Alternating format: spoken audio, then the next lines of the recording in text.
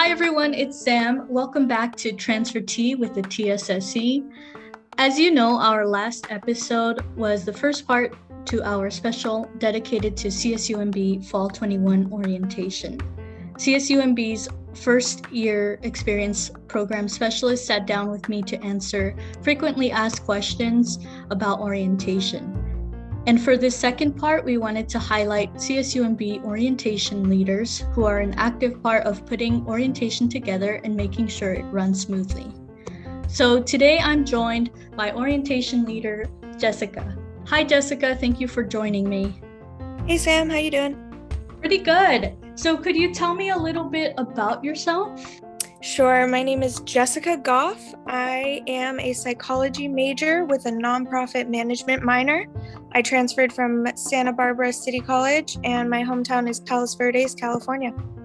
That's awesome. So why did you choose to come to CSUMB? I got into a couple of CSUs, and CSUMB felt like home before I even set foot on campus. The view is amazing. It's very close to a lot of major cities, but it still has hometown feel. It's right next to the beach, and just the feeling of inclusiveness I got from the videos and the website was very different than what I saw from the other schools I got into. Wow, that's great. Yeah, I love the CSUMB environment. So what year did you transfer in, by the way? I was at my city college when the pandemic hit. I was at my last year, my last semester. So I'm thinking 2020, and I've done all of my CSUMB work online up until now. So I'm really excited to get on campus. Oh, wow. Okay. Yeah, so you definitely have a unique experience. And with that, so how did you start becoming involved with orientation? How did you become an AOL or orientation leader? So because we were online, I wanted to get as involved with the school as possible. I started looking for remote jobs, and I used our job bulletin board, online kind of bulletin board portal, which is Otter Jobs. And the interview process was so fun. You wouldn't believe it. We played Among Us. We did a virtual escape room. It was pretty much just us hanging out on Zoom for a few hours, and it really felt like a good fit and a way to start building my Otter community. That's so awesome. Among Us in an interview. I bet that's a first. That's Definitely. Cool. So, with that being said, what are some responsibilities of an OL? So our number one responsibility is to make new and transfer students feel welcome. We do that by trying to create a feeling of inclusiveness. We're going to lead 2 orientation sessions, one for transfers and one for new students. We help coordinate other welcome events on the campus, such as Otter Days. And after orientation, but before Otter Days, we're going to hold office hours where you can meet with your personal orientation leader, ask them any questions that might not have gotten answered in the big groups, or just come and hang out, ask us questions about what school is like. And another responsibility, we get to know all of the different resources on campus and people in those offices so that we can help connect students anywhere they need. That's great. Yeah, you guys do a lot for sure. And I asked this question to Derek in the last episode, but I wanted to hear from a student. So what can students expect from orientation? So first thing you can expect is good music. We all curated a playlist for you guys. So come through and check that out. Next, there's going to be lots of info and resources. And if you're afraid of icebreakers, you won't be by the end of orientation. We have made some very fun ones for you guys, not the cringy ones that you've played in middle school. These are not your mama's icebreakers. And really, it's just the beginning of forming your community. You're going to meet lots of new friends and lots of staff members who are waiting to welcome you. That's awesome. Yeah, I remember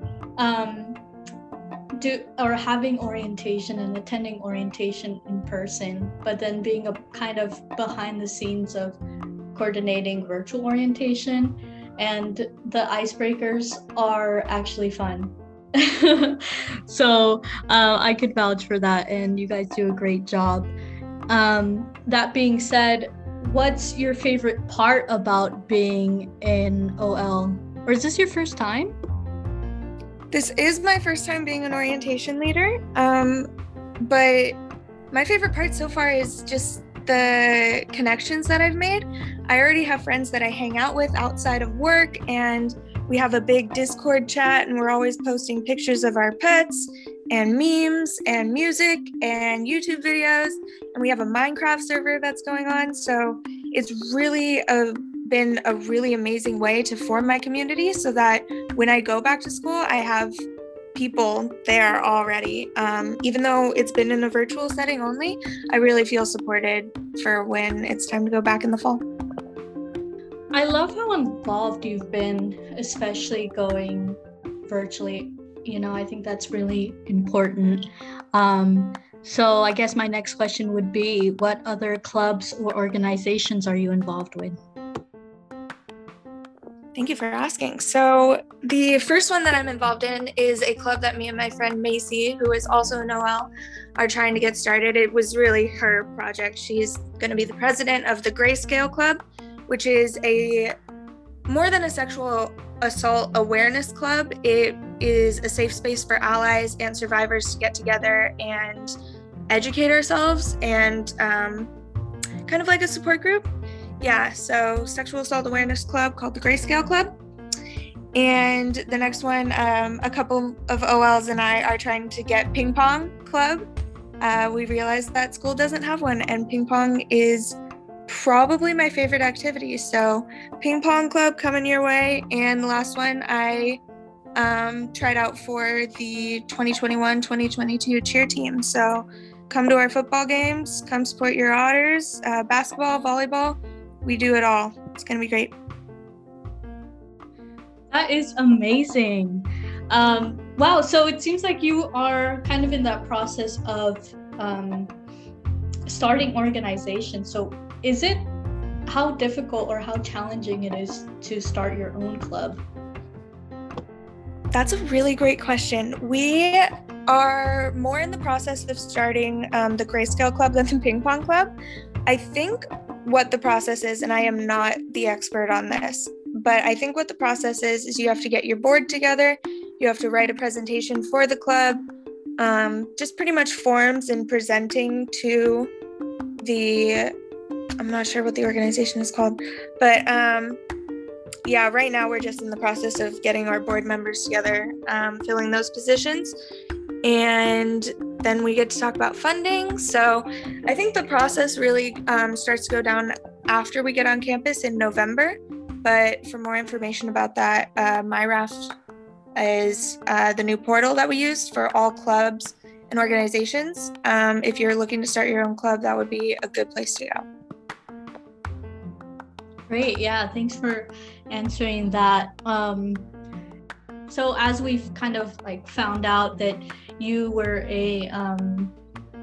you had to kind of transition to being virtual, and you had your first semester at CSUMB virtually. Is there any advice that you would give to incoming transfer students? Absolutely. So the first thing I want to say is utilize your fellow Otters. We are all in this together. Study groups are what helped me graduate community college. Without it, I would still be there. Study groups. Reach out. That's one piece of advice. And then through this process of becoming an orientation leader, I've really been able to see all of the resources we have on campus. So two that I really want to highlight is the tutoring center and the library. The library, I'm pretty sure parts of it are open 24 hours a day, and it's gorgeous. A beautiful place to go study. And the tutoring center, if you're like me, I use it for essays because I need someone to hold my hand while writing essays, but it's there for you. And my last piece of advice is if you feel like you don't belong here, just know that you are exactly where you're supposed to be. In my case, sometimes because it took me about 4 years to get graduate from my community college, I might feel a little bit older over the hill compared to some students. But your ethnicity, your race, your age, anything else that you think separates you from this community, it's just not true. Imposter syndrome is not welcome here, but you definitely are. So you guys are exactly where you're supposed to be, and I can't wait to welcome you back to campus. I love that. That's really, really good advice. And yeah, I definitely have heard a lot, and from my personal experience know that the CSUMB community is, for the most part, really open and welcoming, and that's another reason why we love it, right? We love being in Otter. So thank you again for sitting down with me to talk about what it's like to be a transfer student and an orientation leader. Jessica, thanks so much. Thank you, Sam. Well, thank you all for listening, and until next time, bye.